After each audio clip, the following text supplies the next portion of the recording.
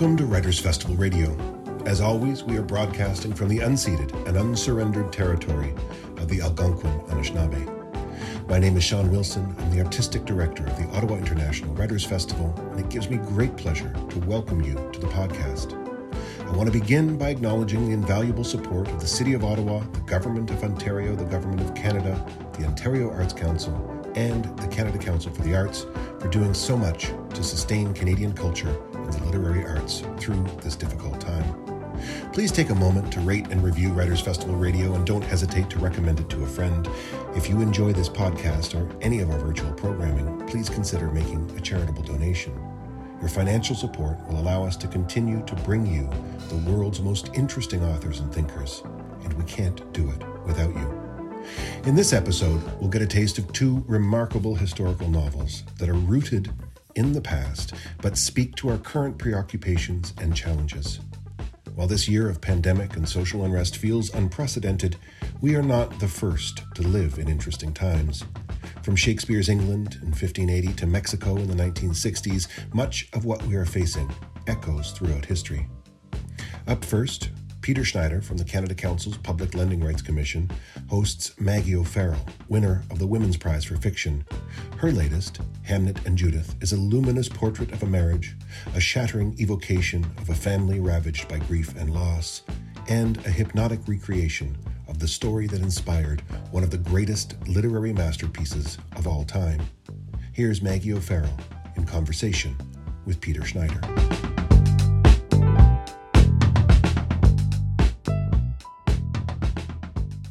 Maggie, I'm going to start our conversation by asking you about a writer's curiosity. Now, you're a prolific writer. You've written novels, and your prior book in 2018, I Am, was a memoir. Can you tell me about a writer's curiosity and how you transitioned and pivoted to this work, which is historical and fiction again? Well, I've always felt that the memoir was a bit of I was a bit surprised actually when it started. It started sort of asserting itself. I think I never really expected to write any non-fiction. Certainly, I never really expected to write a memoir. A long time ago, I was a journalist, so I was used to writing that kind of non-fiction writing, but I was certainly not used to writing about myself. So I was it sort of appeared a little bit from left field. So I think that was more sort of atypical, really. And actually, when I returned to writing fiction, it was such a relief. God, it was such a joy and a relief to be able to make things up again. The truth is hard. It's really hard to stick to things that are true. And while I was writing the memoir, I kept almost being kind of pulled up short by my sort of novel writing habits. I'd be sort of writing a scene and I would suddenly think to myself, if I could just, move this to the 18th century and then maybe bring in another couple of characters. And I think, God, I can't do that because I have to stick to the truth. I think fiction is much easier. It's much, much easier for me anyway to make things up and have that kind of elasticity of fiction in a sense. So I think I'm very much naturally a fiction writer, and I think the memoir was an aberration, I think I'm going to say. But I do think curiosity is probably, second only to obsessive reading. I think it's probably the most important thing if you want to be a writer. You have to be insatiably curious about the world around you and about the people around you and what makes them tick, what goes on inside their mind, how the relationships between them all work. I used to have up pinned on my desk actually a quote from the writer Graham Swift, and he said that curiosity weds us to the world, and I've always loved that sentiment. As we enter the world of this novel, one of the things that becomes beautifully apparent is that this was really a time that was pre-modern, and Shakespeare, of course, is a giant in our collective imagination and unconsciousness. Yep.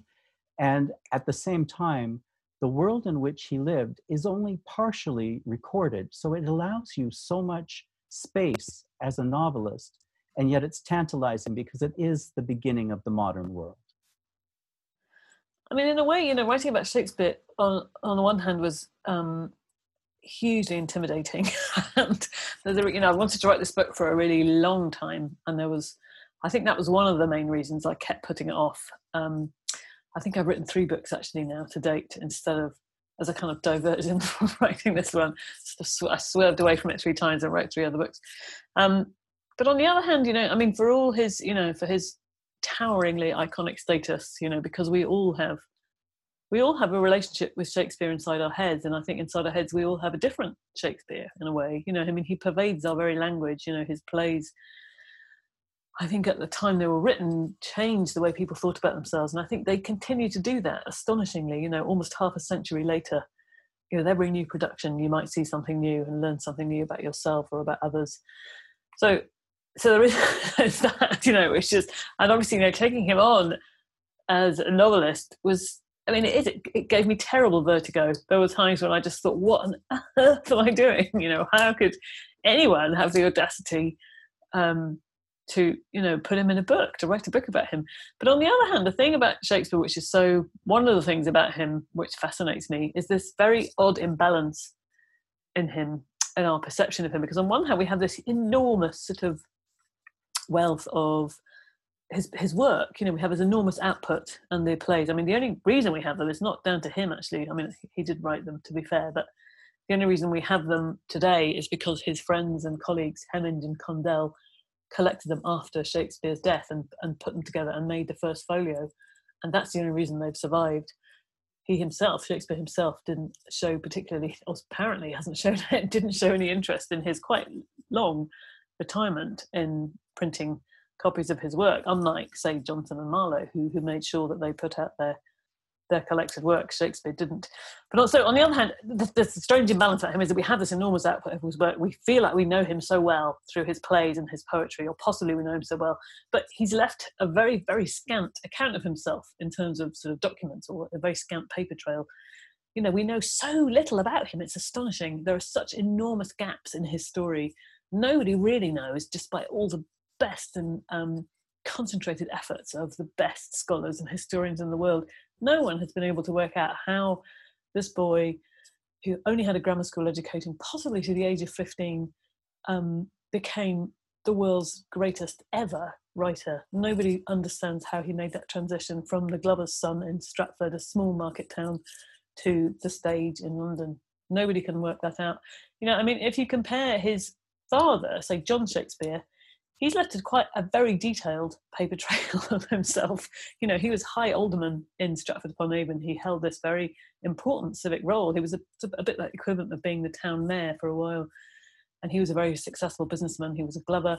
And then he experiences this quite big fall from grace. He's no longer High Alderman. His business goes into financial difficulties. He starts illegally wool trading in wool.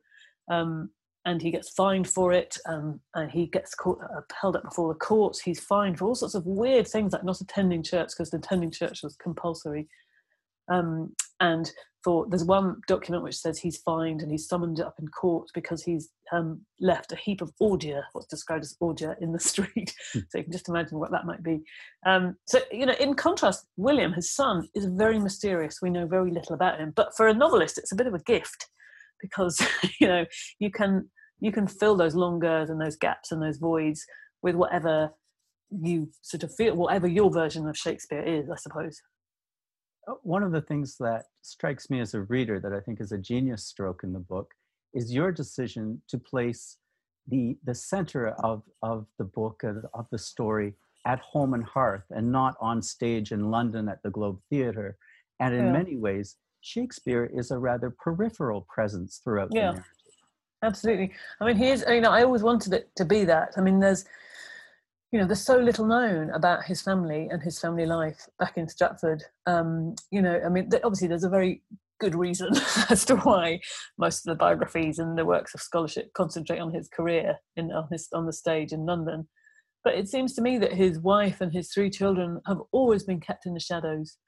And I think there's always been this whole sort of school of thought that he may have gone to London to get away from them, or he hated his wife, or he regretted marrying her and he went to London, and that was it. He sort of didn't come back, which I don't think is true at all. At the very end of his life, he was an incredibly successful businessman, and he was the equivalent of a multimillionaire. He could have done anything. He could have gone anywhere. He could have lived wherever he liked. But instead he chose to retire back in Stratford-upon-Avon. And all his money, so even at the very end of his career, when he was very successful, he chose to live in really modest lodgings in East London, well, what's now East London. It was the sort of lodgings that maybe a student might have rented, and he sent all his money, almost every penny he earned, back to Stratford, and he invested in lots of property. He bought his wife and daughters an enormous mansion of a house about a year after Hamlet died. He bought cottages, he bought fields, and he leased them to people. So it always begs the question for me whether the people in Stratford at the time just saw him as a landlord. Maybe they had no idea. But I think I wanted to, I don't know, it's always seemed to me that the biggest drama of Shakespeare's life happened off stage, and that was with the death of his son. And I wanted to give voice and significance and a narrative to that event. Well, central to the story is this incredibly strong persona of a character named, in your novel, Agnes. And in the contemporary popular imagination, if we think of Shakespeare's wife, we think of Anne Hathaway's cottage and cottage gardens and something that seems very, very cozy. And yes. you bring a power and a mystery to this woman, and you imbue her with an incredible strength and a connection perhaps to folkways or to other ways of knowing or being in the world that are not modern. Can you tell us? She sort of slightly hijacked my attention in some ways, because while I was researching the book, two things became clear to me. Firstly, that, if we think we know little about Shakespeare, which we really do, we know even less about the woman we know, the woman who we're taught to call Anne Hathaway, despite the fact that for most of her life her surname was Shakespeare. And also, we've been taught this very, very clear narrative about her, was that I think it comes from biographers, it comes from historians, it comes from scholars, it comes from writers of screenplays. Famous films about Shakespeare have vilified her, other novelists. And there seems to be this huge sort of urge to give Shakespeare a retrospective divorce, to say that he didn't love her, she tricked him into marriage, she was an older peasant, she was ignorant, some people claim she was ugly, they say she was an ugly, homely wench. There's only one portrait of her in existence, and that was drawn possibly from an Elizabethan original 80 years after she died, so in 1708. And actually, she's very beautiful. if it is a good likeness of her, which is, we don't really know. She's very fine boned. In fact, she looks remarkably like Saoirse Ronan, the actress. That same sort of slightly long, angular face. So yes, if that is her, in fact, then she's very far from homely. But I don't know, that the narrative about her is so peculiar and so filled with hate and hostility towards her. And I think it has absolutely no basis in truth at all. People will always bring up the famous behest, the second best bed in the will. But what nobody really mentions is that line, if you actually look at the document of the will, a photograph of the will, it's an interlineation. Those words are squeezed in between two other lines. And the will is a very, very dry document in itself. Yes, there is an absence of affection for his wife in that behest, but actually the whole thing is completely void of any kind of emotion. You would never think that the man who has probably written the greatest love stories and sonnets about love had written that document, and he probably didn't. He was possibly dictating it, who knows, and he was on his deathbed, for God's sake. Nobody is in a very affectionate frame of mind, perhaps. And it's possible there is a theory that he died of typhoid, which is a particularly nasty way to die. No way is good, but that's a particularly horrible one. I just got really frustrated, because I think she is, one biographer described her as the wife-shaped void, but for some reason so many people have been wanting to fill that void with just opprobrium and actually just barefaced misogyny. Everyone's determined that he hated her. When, as I was saying, all this, him coming back to Stratford when he retired, sending all his money to Stratford, none of that feeds into the idea that he regretted his marriage. And, she's been criticised for being ignorant or being illiterate. It's probable that the daughter of a sheep farmer in the mid-16th century probably was what we would now call illiterate. What point would there have been to learn? Why would who would have taught her to learn to read, and what purpose would it have served for a woman of her background? But being illiterate, as we all know, does not necessarily mean you are stupid. And I wanted to ask readers to try and forget everything they think they know about the woman about Mrs. Shakespeare, and open themselves up to a new interpretation, that perhaps they did love each other, perhaps their marriage was a partnership, perhaps there was an exchange of artistry going on, and perhaps she wasn't a literate, brilliant writer like he was, but perhaps she had an intelligence and an artistry all of her own. And the reason why I called her Agnes in the book is because when I was researching the book, I came across a photograph of her father's will. So her father, Richard Hathaway, died a year before she married William. And in it, he leaves her a very generous dowry. And he refers to her as my daughter, Agnes, which would have been pronounced in Elizabethan times as Agnès or Agnès, a bit closer to the French. And so I was just absolutely, it was a kind of weird thunderbolt moment where I thought, my God, on top of everything else, have we been calling her by the wrong name for almost half a century? And I wanted to give this name back to her, because surely if anyone knows her real name, it would be her father. What's so compelling to me reading the book is the way in which you evoke the economic realities and the social uncertainties of the time for women, and the tensions that arise between different generations of women in the same family, and this incredible character, the stepmother of Joan. Can you, tell us a bit more about weaving that sort of fictional web around the character of Agnes and her children, and the tensions in this extended family? Well, I think I had to make a decision at some point in the writing of the book, because obviously it was a hugely politically unstable and uncertain time, the Elizabethan era. We were coming to the end of Elizabeth I's reign, and that in itself, of course, had been a very fraught and difficult time, and the whole dissolution of the Catholic Church, and then the Reformation, and it was this very, very tricky time, and there was all sorts of fears about succession. Who was going to be on the throne. There was all this feeling of terrible instability, I think.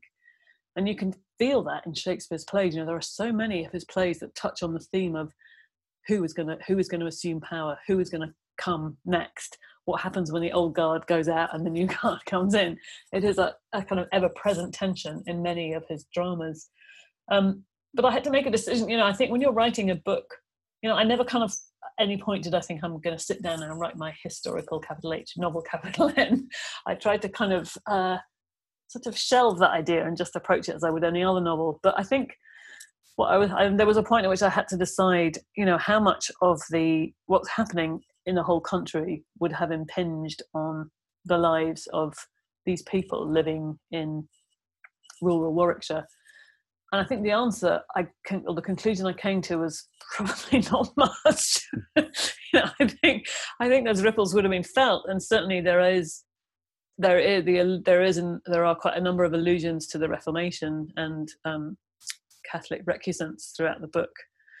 I read somewhere that there was a Catholic Bible found inside the wattle and daub of the house in Henley Street. So there are lots of theories about whether or not Shakespeare's family were secret Catholics, and why there is no record of his marriage. So there's a record of William and Agnes, or Anne, becoming betrothed or saying the banns, but there is no record anywhere of their marriage and their wedding. And it's possible that it happened at a church in Temple Grafton, but nobody really knows. And that raises a question, and that some scholars have theorised that actually it was conducted secretly. It was a secret Catholic wedding mass.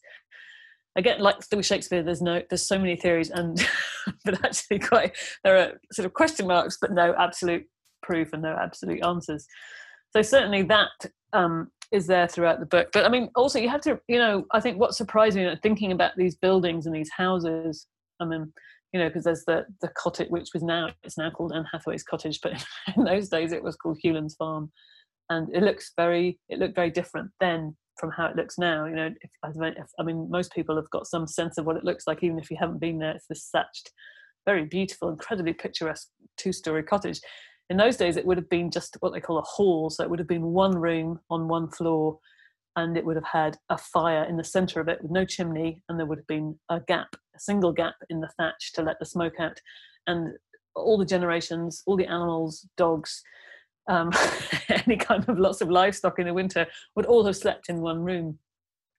And you think about the kind of the length of a woman's kind of reproductive life, and they would have been having pregnancies and children, if they survived at all, throughout that whole period. So you take sort of Shakespeare's mother, for example, Mary Arden or Mary Shakespeare, and by the time Shakespeare himself married at the age of 18, she had 8 children living with her, all the way from Shakespeare, who was the eldest surviving child. He had two sisters who'd predeceased him as children. And then there was another sister that died when she was 7. She was called Anne. But she still had 8 living children, and the youngest was 2. So, you have this enormous range of children, one of whom's getting married, the other one who's still a toddler, probably still in nappies. And that's astonishing if you think. And then, of course, the wife comes into the house, Shakespeare's wife, and then she has children, and then you've got these 3 generations and intergenerations and in-laws all living in one house, all eating together, all running the house, preparing the food, looking after the children, and these massive generations. I mean, just the idea that, and of course, there is, it's certainly at Hewlands with the Hathaways, there are some people who believe that Joan Hathaway was Agnes and Bartholomew's and Richard's, who's the next child down, their mother. There are others who believe there was a stepmother. There's no actual proof either way. There is a gap in ages between, I think, Richard and the next child, whose name has eluded me now. So it's possible that she was they came from another mother, or perhaps not. But I just had this idea that Agnes, as the oldest daughter, would have been in a kind of sort of maid / child carer on a farm. There would have been so much to do on because the Hewlands farm was big. It was a sheep farm. They had much land. He was pretty successful. He was a yeoman, Richard, so he was quite wealthy, but he would have been very busy. There would have been an awful lot to do all the time, in just looking after the farm, making the food, just basically making sure that huge number of children didn't run into a pond and drown, or run into the road and get knocked over by a cart. It would have been a constantly exhausting physical labour for the women of the house, and for the men as well, out in the fields. But yeah, I just got the impression of this house filled with people of all generations, possibly stepmothers, possible in-laws, and just an awful lot to do all the time. It's unimaginable. It felt like an enormous bridge from my life as a woman in the 21st century to their lives in the 16th century. And here we are in 2020, confined to our houses. We're no longer world travelers. The scale of things becomes so much more intimate and small. And there's such a resonance to read this story in 2020. Maggie, can you reflect on what it's been like to launch the novel and to be speaking about it and hearing from readers during this year, this extraordinary year? Well, it has been a strange experience. It would have been strange anyway, I think, launching or publishing a book in the middle of a pandemic. But added to that is, of course, the novel there is a pandemic in the novel, and it's sort of about a pandemic. It's the kind of engine behind the plot. I should say that it's not known what the real Hamlet Shakespeare died of. He died aged 11, and he was buried in August 1596. And his burial is recorded, but there's no cause of death. So we don't know what he died of. But he did die in high summer, and he died in a plague year. And something that's always really intrigued me about Shakespeare, among the many things that actually intrigues me, is that he never ever once mentions what we now call the Black Death, or the plague with a capital P. He mentions plagues, the plague on both your houses, and he mentions the pestilence, but he never ever reaches for the metaphor or the reference or the plot or the device of the bubonic plague, which is extraordinary, really, when you consider how prevalent it was and how it would have been at the forefront of pretty much every single Elizabethan's mind all the time. It was, of course, there was no shortage of things that could have killed you in those days, but the Black Death was a particularly virulent and horrible and constant threat for them all. I mean, Shakespeare himself, his career would have been constantly interrupted by outbreaks of the plague in London. And the very first thing that the civic authorities did in London, as soon as there was a case or two of plague in the city, was to shut down the playhouses. I mean, if you think that the original Globe Theatre had a capacity for 3,000 people, and they would all be gathering in midday, because of course they had to use the natural daylight. And if that was in high summer, 3,000 people in the hot sun in the middle of the day, you can see why the cities viewed it as a kind of viral hotspot. So, it would have been constantly shut down. He would have, if the outbreak wasn't too widespread, he would have had to go off on tour to keep the money rolling in, and he would have gone around counties around London, so Kent and Sussex. He would have taken or Oxford, and then, but if it was quite widespread, he would have gone home to Stratford and gone into what we now call lockdown.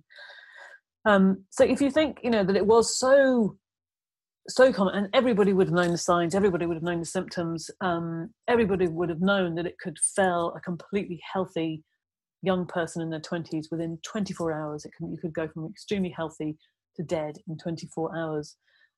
It's odd, and it's always raised a question for me as to why he never ever mentioned it. When you think about the enormous range of all his metaphors, he never mentions it once. And it's always been a question for me as to maybe he didn't mention it because it was too painful. It was too close to him. It's always frustrated me when I read his biographies of Shakespeare back when I was a student, that Hamlet the boy got maybe 2 mentions in these huge 500-page biographies, if he was lucky. They mentioned he was born, they mentioned he died, and his death was always wrapped up in statistics of infant mortality, as if the implication being that Shakespeare probably wouldn't have been that upset because, children died all the time. And it always infuriated me because I think, he was 11. How could he not have been grieved? And you only have to read the opening scenes of Hamlet to realise that this play is suffused with enormous, inexpressible grief. It's gorgeous, and what I really think is beautiful is this haunting question about grief as the impetus or the catalyst, perhaps, for great artistic achievement or creation. Yeah, I mean, to me, it's always been intrigued me, the link between this boy Hamlet and the play Hamlet. For all that Shakespeare is a very mysterious character, that act is not nothing. It's an enormously significant act. It's telling us a huge amount. To call your play and your main character, and also, something that I think people often forget is that the ghost in Hamlet is also called Hamlet. And that, the idea that it's about this father and this son, and the father is dead and the son is alive, and the son is desperate to see his father. He's desperate to be haunted by him in a kind of visual form, because of course he's haunted by him psychologically. And there is a story which is perhaps apocryphal, that Shakespeare himself took the role of Hamlet the ghost in the very first production of Hamlet at the Globe. And that in itself is fascinating and also heartbreaking. The idea that he is playing the ghost that wants to appear to this boy. And there's an odd reversal, of course, going on there.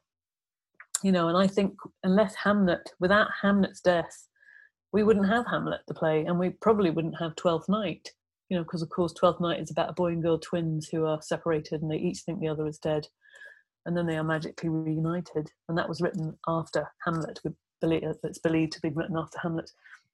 And I saw something, I saw a playbill for the first ever production of Twelfth Night, and the opening night was what would have been the twins' birthday.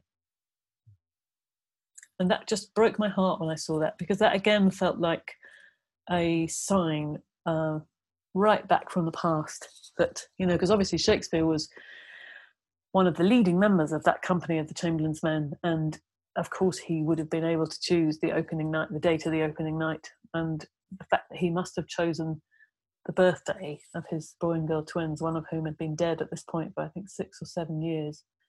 It's just heartbreaking.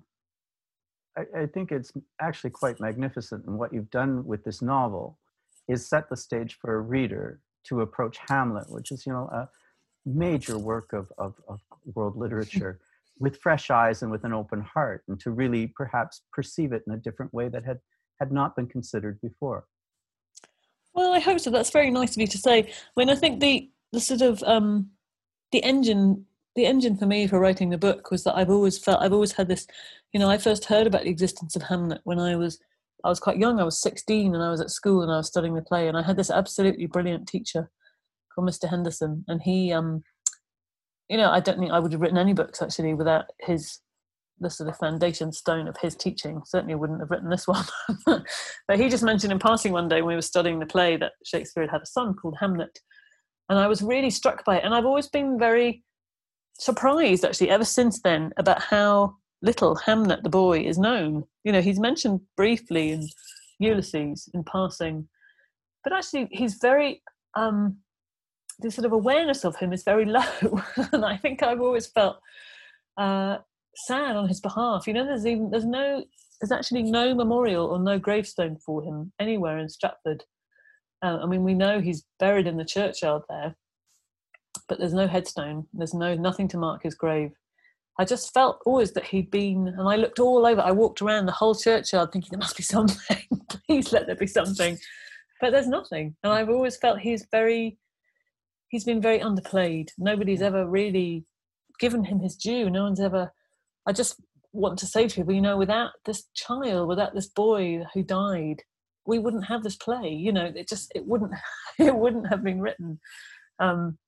11 is such an intriguing age. I remember watching my own son when he was 11, and it really is. It's the sort of high watermark of childhood. It's the final sort of days of being a child, because after that you start sort of tipping into adolescence, and it is a very, very specific sort of developmental stage, 11, and I just started imagining this boy, and that's why I wanted to write the novel, actually, to give him a presence and a voice, and to say, he was important. He should never be forgotten. Maggie, have you selected a passage from the book that you'd like to read for us? So this is right from the beginning, where Hamnet is searching for help for his twin sister Judith, who's been unwell, and he has come across his grandfather in the house. "Don't stand there gawping," his grandfather hisses. "Help me clear this up." Hamnet shuffles forward a step, then another. He is wary, his father's words circling in his mind. "Stay away from your grandfather when he is in one of his black humours. Be sure to stand clear of him. Stay well back, do you hear?" His father had said this to him on his last visit, when they had been helping unload a cart from the tannery. John, his grandfather, had dropped a bundle of skins into the mud, and in a sudden fit of temper had hurled a paring knife at the yard wall. His father had immediately pulled Hamnet back behind him out of the way, but John had barged past them into the house without a word. His father had taken Hamnet's face in both of his, fingers curled in at the nape of his neck, his gaze steady and searching. "He'll not touch your sisters, but it's you I worry for," he had muttered, his brow puckering. "You know the humour I mean, don't you?" Hamnet had nodded, but wanted the moment to be prolonged, for his father to keep holding his head like that. It gave him a sensation of lightness, of safety, of being entirely known and treasured.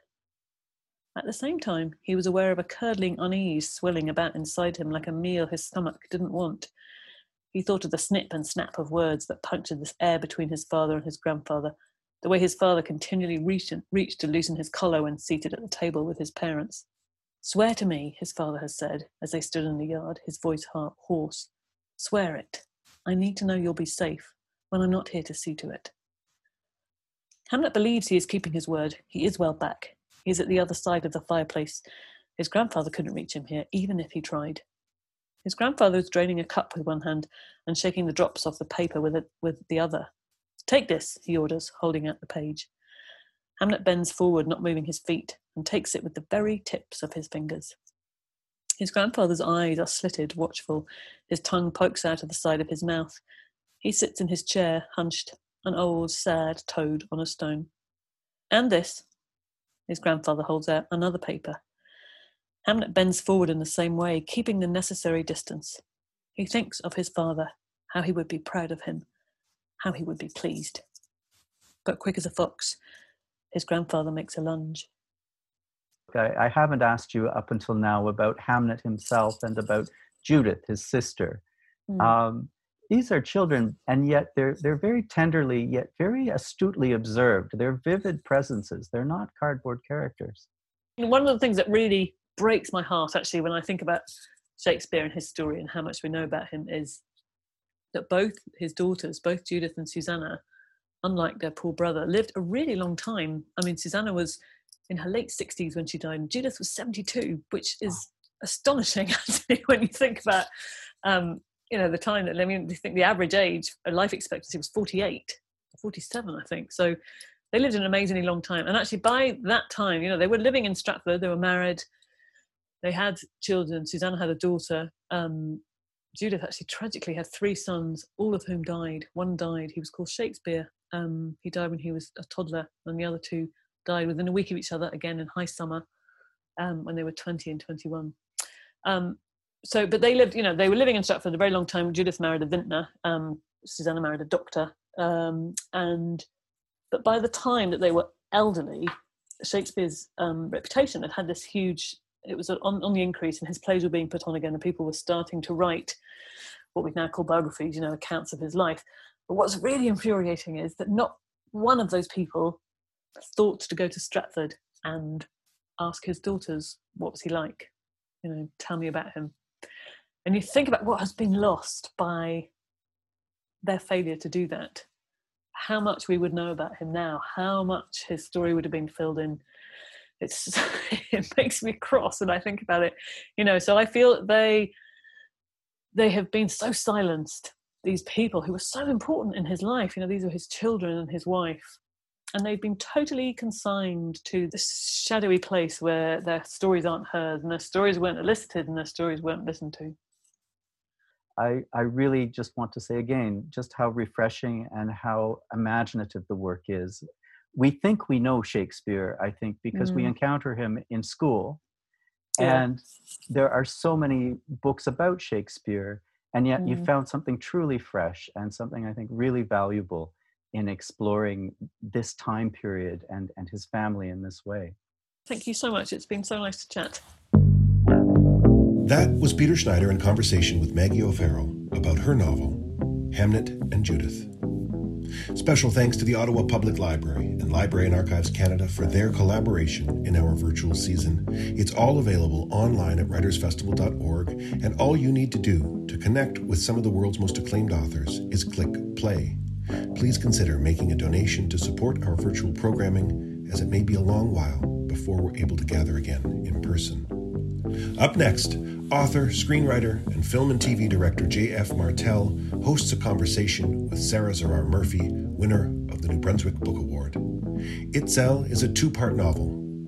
Part 1 tells the story of 3 disparate characters swept up in the drama of the Mexican student movement of 1968. Broad in scope and exuberant in style, this book roots readers in the ebullience of Mexico's daily life and language, even as we are made to confront the horrors of history and to examine the difficulties of friendship and family.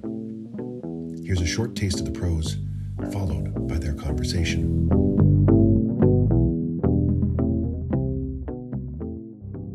Itzel was an Auschwitz survivor. That's how I'll always start, whether I'm in Oaxaca eating grasshoppers or in Cacaxtla drinking pulque, or just surveying one or the other city or even Puerto Escondido on Google Earth. That is how I will begin.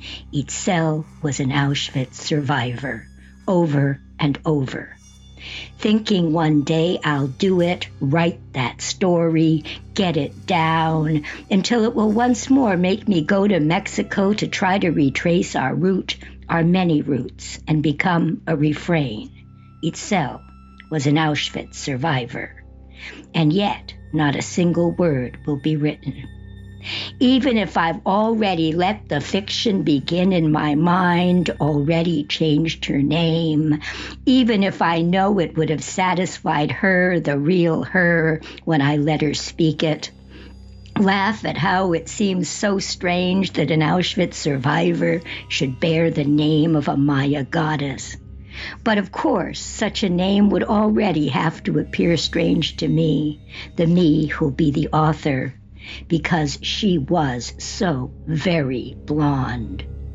As I suppose the Auschwitz survivor part will too, almost evolving into one of the New York jokes of my Brooklyn childhood, always a punchline for something funny. You don't look Jewish.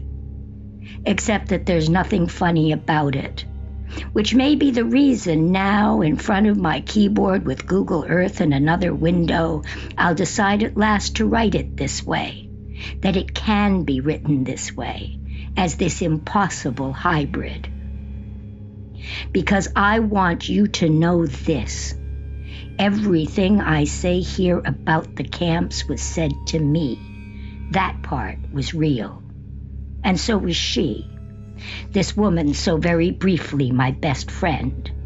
The first person to befriend me in Mexico, or whom I will befriend, and betray so badly. I still think that, even if most might think from a superficial look at the circumstances that it was the other way around. So that a great deal more of all this is true too.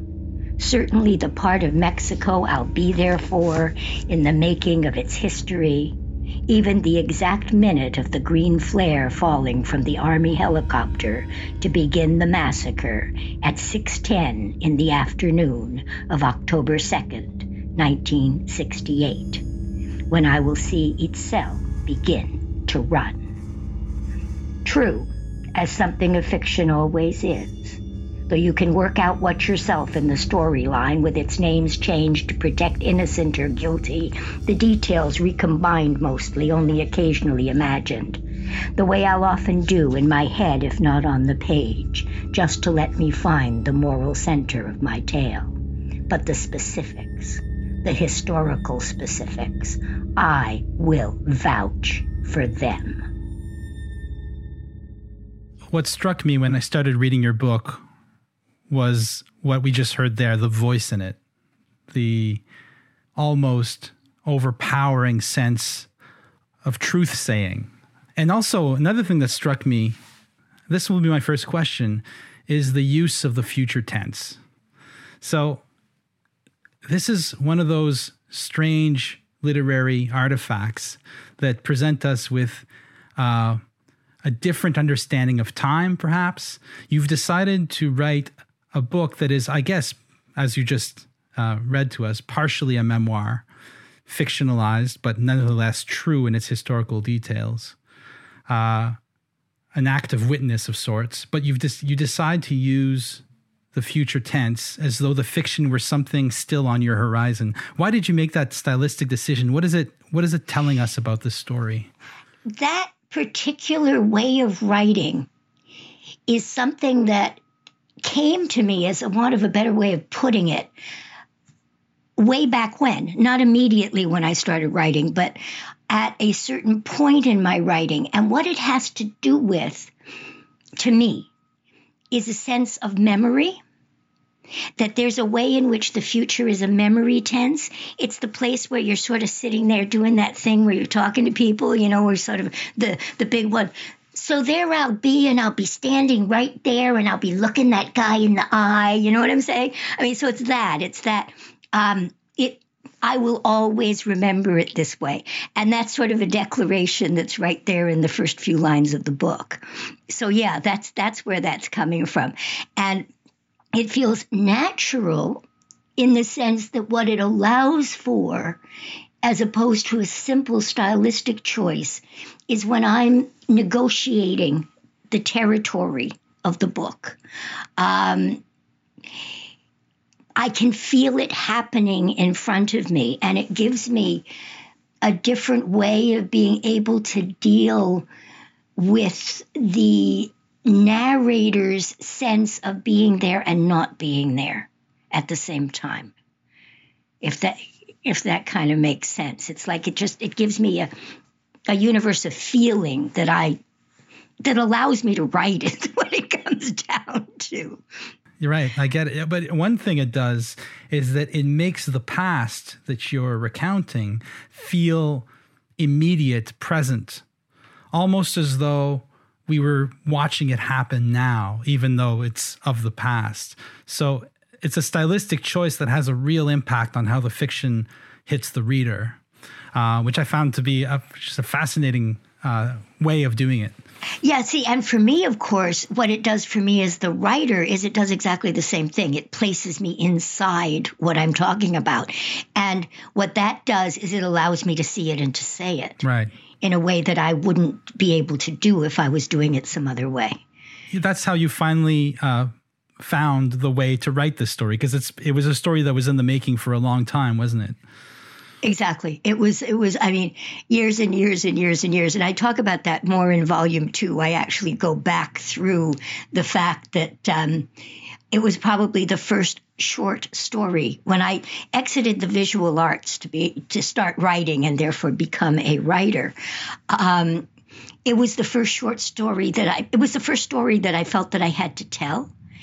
And it just didn't work. And I go into the fact that part of that was because I was trying to tell it cool, which was ridiculous. There's all sorts of various things for that. But part of it was finding that voice and finding a way. And that's part of the interesting thing that has been done in 2 volumes too. And there's all sorts of things around that choice. But it really has 2 halves, and it was a whole thing of finding a way to tell them both, and also to be loyal to the history and politics of the time. Yeah. So, finding the voice was the big deal. It was like, hey, okay, this can do it. I can do this thing. Yeah, and it is an incredibly complex book. I mean, I just kind of jotted down the various genres that I saw you playing with as I was reading. Fictionalized memoir, activist fiction, for lack of a better term, political thriller, history, philosophy, travel literature, and finally, surprisingly to me in the end, romance. It's a love story. Oh, God. Yeah. And so I can imagine how pulling off something on that scale that does justice to an event that I guess a lot of your readership won't be aware of what exactly happened on October 2nd, 1968, Mexico City. That could not have been an easy undertaking. And I can understand how it took all that time to get there, even though I'm still impressed that you managed to pull it off at all. It's a book that does, it's a book that I found unique in that I found it informative and incredibly touching at the same time. And it does, the old feminist slogan, the personal is political, right? There is a sense, as I was reading this book, I had the sense that you were really focusing on the lives of just a few characters, Itzel being one of the most important, and we'll get to her in a second. But through them, we really got the sense of big historical events. How did you balance these 2 aspects of the project, like working on a story that works as a novel, as a work of art, but also a document that not only is reporting on an historical event, but becomes, by virtue of its very existence, becomes part of that event, becomes part of how it's unfolding, right? My sort of automatic reply to that was with difficulty, right? I mean, there's what I mean by that is that the waiting, waiting in the sense of WEIGHT as opposed to waiting for, of how to move in and out. Some of it was really natural, and some of it, there were times when I'd have to say, no, I gotta cut this back, or no, I would feel that I'd gone into a territory that didn't quite work, and I would have to, pull something back out and move on in a different kind of way. There's 2 things I think going on there, and part of that is the thing about the personal is political. The opposite to that is that the political is also personal. And I think that in that way, Latin American literature is really exemplary in that kind of sense, because the politics, who and what you are politically, is going to influence your daily life on a very real level. Right. But the big one about how much to include that was really, really big. And that somehow was dictated by the characters. It goes back to what I said about trying to tell it cool and feeling that was disloyal. And then, for example, I thought for a while about, should I even include the whole part that takes place, for example, in the United States, that meant that the narrator and Basta, her boyfriend and to-be husband, were, in fact, in New York on the day of the massacre. Right. Which is what, in fact, did happen to me. And we weren't there because we'd accepted to do that talk at the New School for Social Research about the movement itself, and changed our flights, would have been there the day before the massacre, would have communicated with friends, would have gone to Tlatelolco. But that also at the time, and right now, if somebody asked me about that, it would be like, thank God, right? At the time, it was like feeling that we should have been there. What were we doing not being there? How could we have not been there? So that influences, in turn, all of the events that happen afterwards. Right. Is that feeling of not being there, right? That brings us to the actual contents of the book. Like, I don't want to ask the question about how much of this is true, but how much do you identify with this book personally? I do identify very strongly with the book and with the narrator. And I think it's always one of those interesting questions, because one of the things that is, sort of one of those simple, almost silly truths is that you can never write the whole truth because there isn't enough time in a life to do it, So there's always that aspect of picking and choosing that. Otherwise, you just, it's a spin. You just spin and spin and spin and spin within, but there's always this and there's always that and there's always the other thing. Right. But my identification, it's like there's a part of me that's seeing this and writing this, and that I'm basically trying to be true to who I thought I was then, within both the fiction and the nonfiction. So it is very much a fiction because you do that, or at least what I was doing was recombining things, in fact, to, in some strange way, simplify the way that things could move.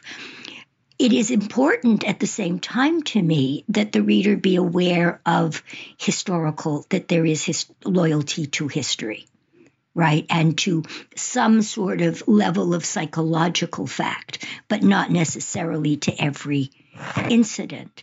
It's trying to be loyal to the fact that people are like this, that I am like this, that the other people involved are people that I can see and that I hope that my readers can see. That's very much an important part in terms of historical fact. I think, too, and I think I kind of not quite joke about this, but I do pull in and out to talk about it, because Mexico, in the literature of El Norte, as they would say there, meaning the United States and Canada, right? It has a very special place because Mexico, in some ways, is one of those mysterious others that you can both stereotype and make up as you go along. So I do try to be both accurate to Mexico, but a lot of my writing is what I would call counter-stereotypical. And I give examples of that, and I do it on purpose. I mean, there's the moment in which Basta insists on going to the police over the fact that Clotilde, the older woman who works in the pension, has been assaulted by her husband, and he insisted on doing this. And it was the woman whose mother owned the pension and who to some extent ran it, who is a historically identifiable figure. But she insisted to Clotilde that you're never going to leave him. You're never going to do anything. That's not who you are. You know what? Why the hell are you bothering anybody with this? Why was she bothering Basta with this? And that happened. And, I'm sitting there saying, yeah, you're going to have people who say, oh, yeah, in Mexico, right, yeah, somebody did that. Nah, never happened. And yet, that's absolutely true. And I think that's when I do the thing where I turn to the reader and just say, there are things that come into general consciousness. There's all the people in the shadows that made that happen. Right. And that guy was there, right? So I actually do that. So all of that means that I have to come back to saying this is true every once in a while. Right. This is a first-person account, in a sense. It comes from your own real experience, and there's no better way to destroy stereotypes than to actually live in reality. Exactly, but the problem is that if you're not doing strict nonfiction, people will say to you, well, you're just making that up because you want that to have happened, right? I mean, so... That's so funny. So you got to... Yeah. There are two key relationships in the book that I could see, at least the narrator's relationship with Basta, who ends up being her boyfriend and later on her husband, and her relationship with the title character, the eponymous character, Itzel. So I wanted to look at the title is Itzel 1, so we know already that there's a second volume to this, which I have not yet read. Itzel 1, A Tlatelolco Awakening. So let's talk about Itzel, and then I'll ask you about Tlatelolco, because I think some people might not be aware of what happened there. But who was Itzel? Who is she in the novel? Well, who she is in the novel is the person who, in essence, makes the story happen. And in that sense, she's central to it. We can talk later about the splitting of the novel, because she is literally the central character, I think, of this first volume, and not much more so of the second. Because what is important in what motivates this is her almost birth into a sense of agency. Mm-hmm. And she is based on literally the first person who befriended me in Mexico, the first person whose friend I became. And that opening story about the life class and the moving of the model, in which somebody, to tell readers, in a very bullying gesture, walked up behind a life class model and simply moved her. And the comment that I made, which was, you can do more to a human being, but you can't do worse. And there's a way in which that's true, and there's a way in which it's absolutely not true. And one of the ways in which it's absolutely not true is that Itzel was an Auschwitz survivor. I mean, and that's the way sort of that chapter ends, that there is a more that is automatically worse, but that there is. And then I think what I talk about is that the statement is true in terms of the world of the perpetrator, but not of the victim. And that incident both made me Itzel's friend and pushes forward the actual facts of the narration. Because what had happened to Itzel, and this I did do, there is a reading up on my website of a portion of the book that I never thought could be read, but that read well within what I was doing, which is what happened to her when she was transported to Auschwitz. And it's one of the reasons why, in fact, I make the statement that, that what was said to me, everything about the camps that I say was said to me, is that what happened to her was psychologically so awful that I would not take it upon myself to make up a story like that if it wasn't real. And that is that she had been brought up as an assimilated Jew in Hungary to identify with sort of Nazi fascism. Right. So that she believed that these people should be good people Right? And she asked her, I mean, and this I can give away from the book. She literally asked one of the guards what had happened to her parents and got told they'd been sent to the heaven bunker. They just said they were sent to Bunker H. Yeah. And she later found out from other people that this was their big joke, right? So that's what it is. What that did to her was it simply robbed her of any sense of agency in her own life. And what she said about the camps was that she simply followed her sister. And of course, that gets into a philosophically important thing to me as somebody who has done a lot of work taking testimony from victims of torture. You know, what doesn't kill you does not necessarily make you stronger. No. You can be pushed into a place where you simply exist. But what's interesting about this story is that Itzel does, in the end, become stronger. She does find a way, doesn't she, of restoring her own agency and of becoming involved, in a sense of becoming the witness to the event that's central to the novel. Yes, absolutely. And when she finds her agency, that was precisely the moment where I felt suddenly drawn into the political struggle of that the novel depicts. So in a sense, she and you know her backstory, that she was I guess, for lack of a better term, a sympathizer, or someone who had been brought up in that fascistic view, and then eventually becomes a victim of it, and then has to realize, you know, what it all means, how she can take part in negating it and fighting it. I don't know. Her journey kind of mirrored mine as a reader, which I thought was just brilliant. And I don't know if that's just me or if it's part of the design of the novel, but it certainly was effective for me.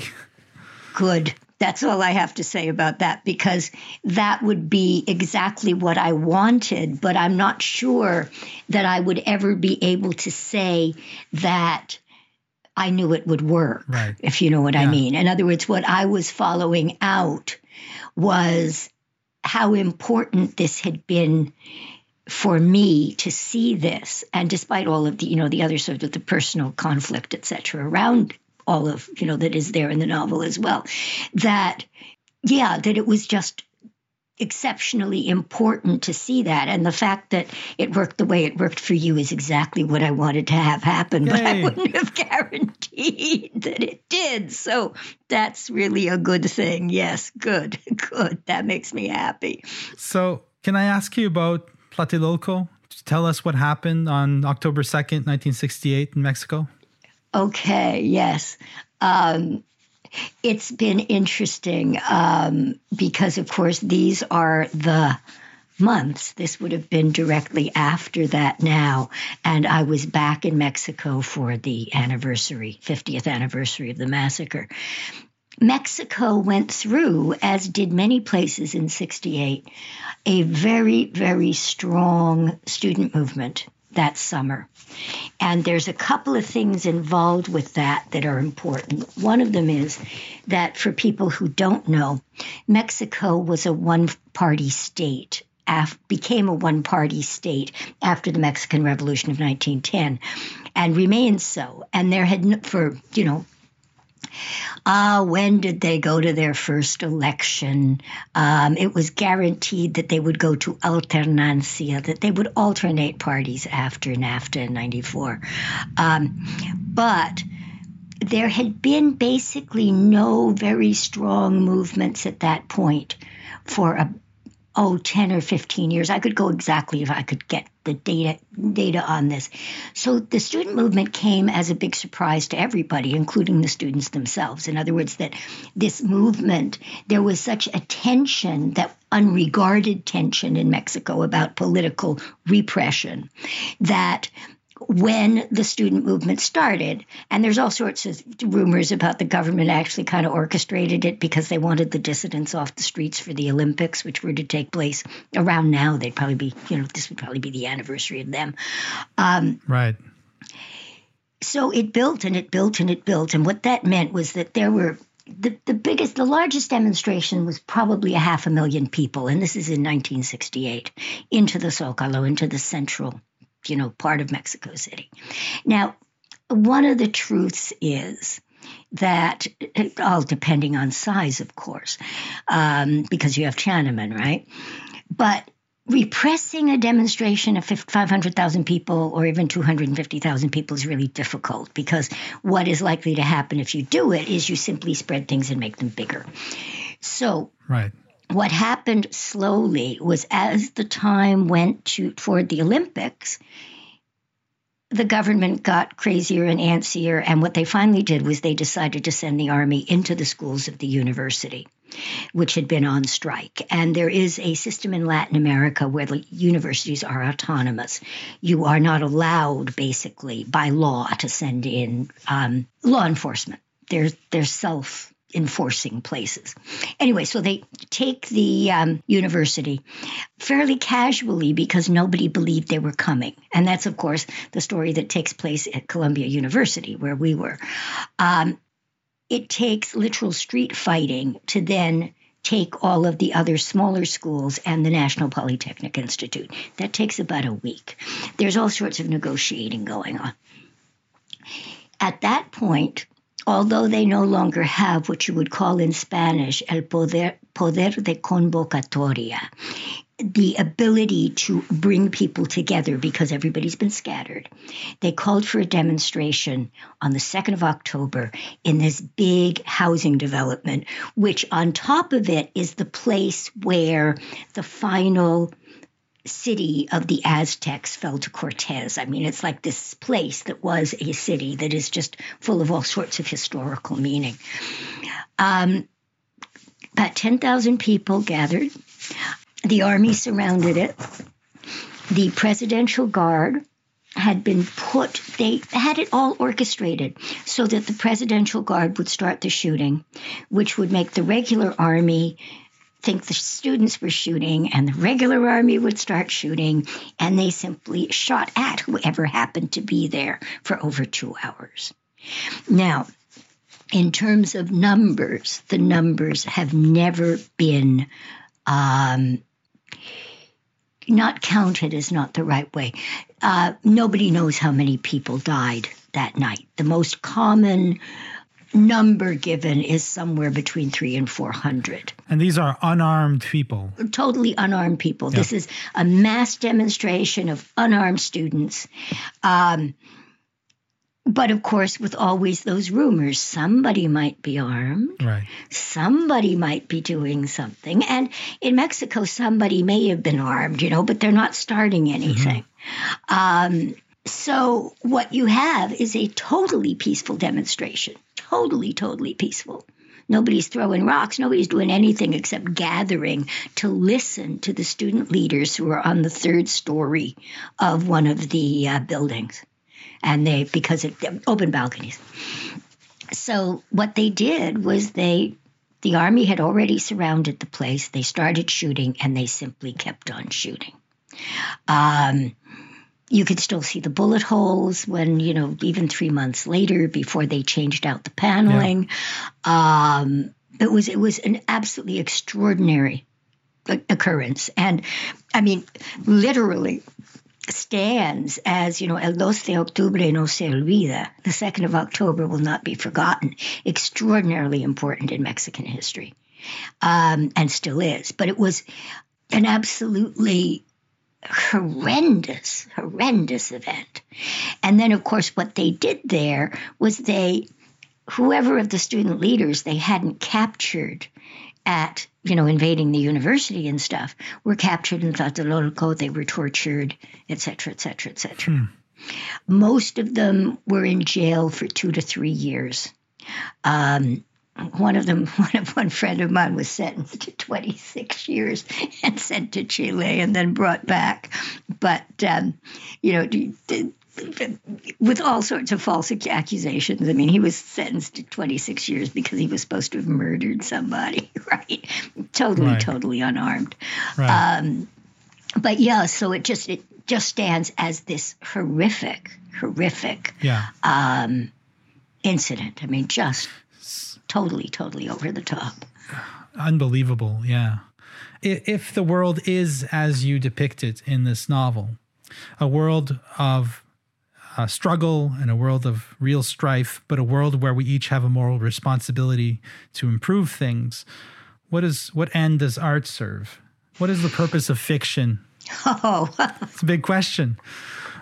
Wow. That's one of the big ones, isn't it?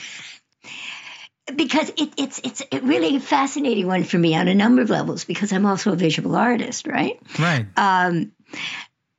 So in terms of fiction, I suppose for me, the most important thing in doing it is what you named right at the beginning. It's the bearing of witness to our times or somebody else's times, but it's a bearing of witness to the human condition, for want of a better way of putting it. It's got all sorts of other purposes as well.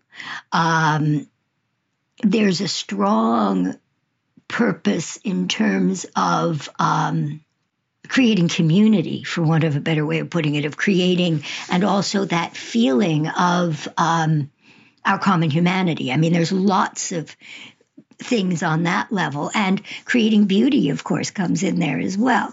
That's why I was going to go to a contrast in the visual arts that I've always found interesting for me, because I write, all sorts of horror comes up in the stuff that I do.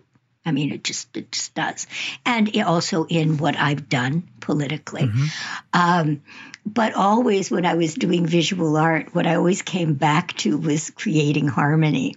Right? So that sense of, that's another side of it, creating the fact that we can create beauty or know what beauty is also an important function of art. Right. You know, so I've never, because of course I was active in the late 60s, or in the early 60s, really, in the States as well. I left the States in 67 and moved to Mexico. And I had organized for the war in Vietnam in the United States. And, you know, many people by that time in the movement had come down to the place where you were not supposed to do anything other than something that was for the movement, right? It was like, because people are dying, and in fact, troops that represent our country, the states at this point, are killing them. Now, what are you doing about it, right? And you know, and that poem by Brecht was, you know, of incredible importance, about talking about how, you know, there's stuff we can't do because we're called to act politically. So beauty goes by the wayside. And of course, my feeling was that if we don't do a little bit to create the world we want within our lives, what do you have in your revolution for? If you know what I mean. There's a certain point there. It's like, yeah, you know, we're going to just have a revolution so we can be really bad to each other. And of course, if you look at the worst excesses of any number of movements, that's exactly what happens. You wind up creating horror instead of creating something that you could think of as being better. So it's all of that comes into, you know, what I do. And that sense of possibility, that's the other thing in art, that it creates a sense of really making a possibly better world, of living inside a sense of the absolute brilliant enormity of just the fact that we're here, you know? Yeah.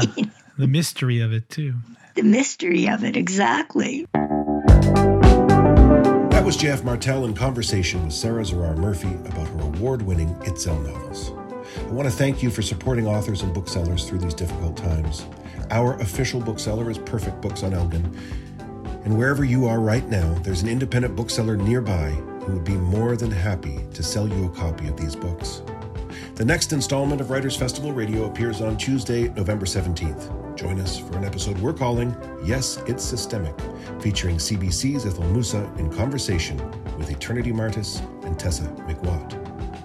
This podcast is produced by Aaron Flynn. Original music and sound engineering by Mike Dubé. Kira Harris is our program director. And I'm your host, Sean Wilson. Thank you for listening.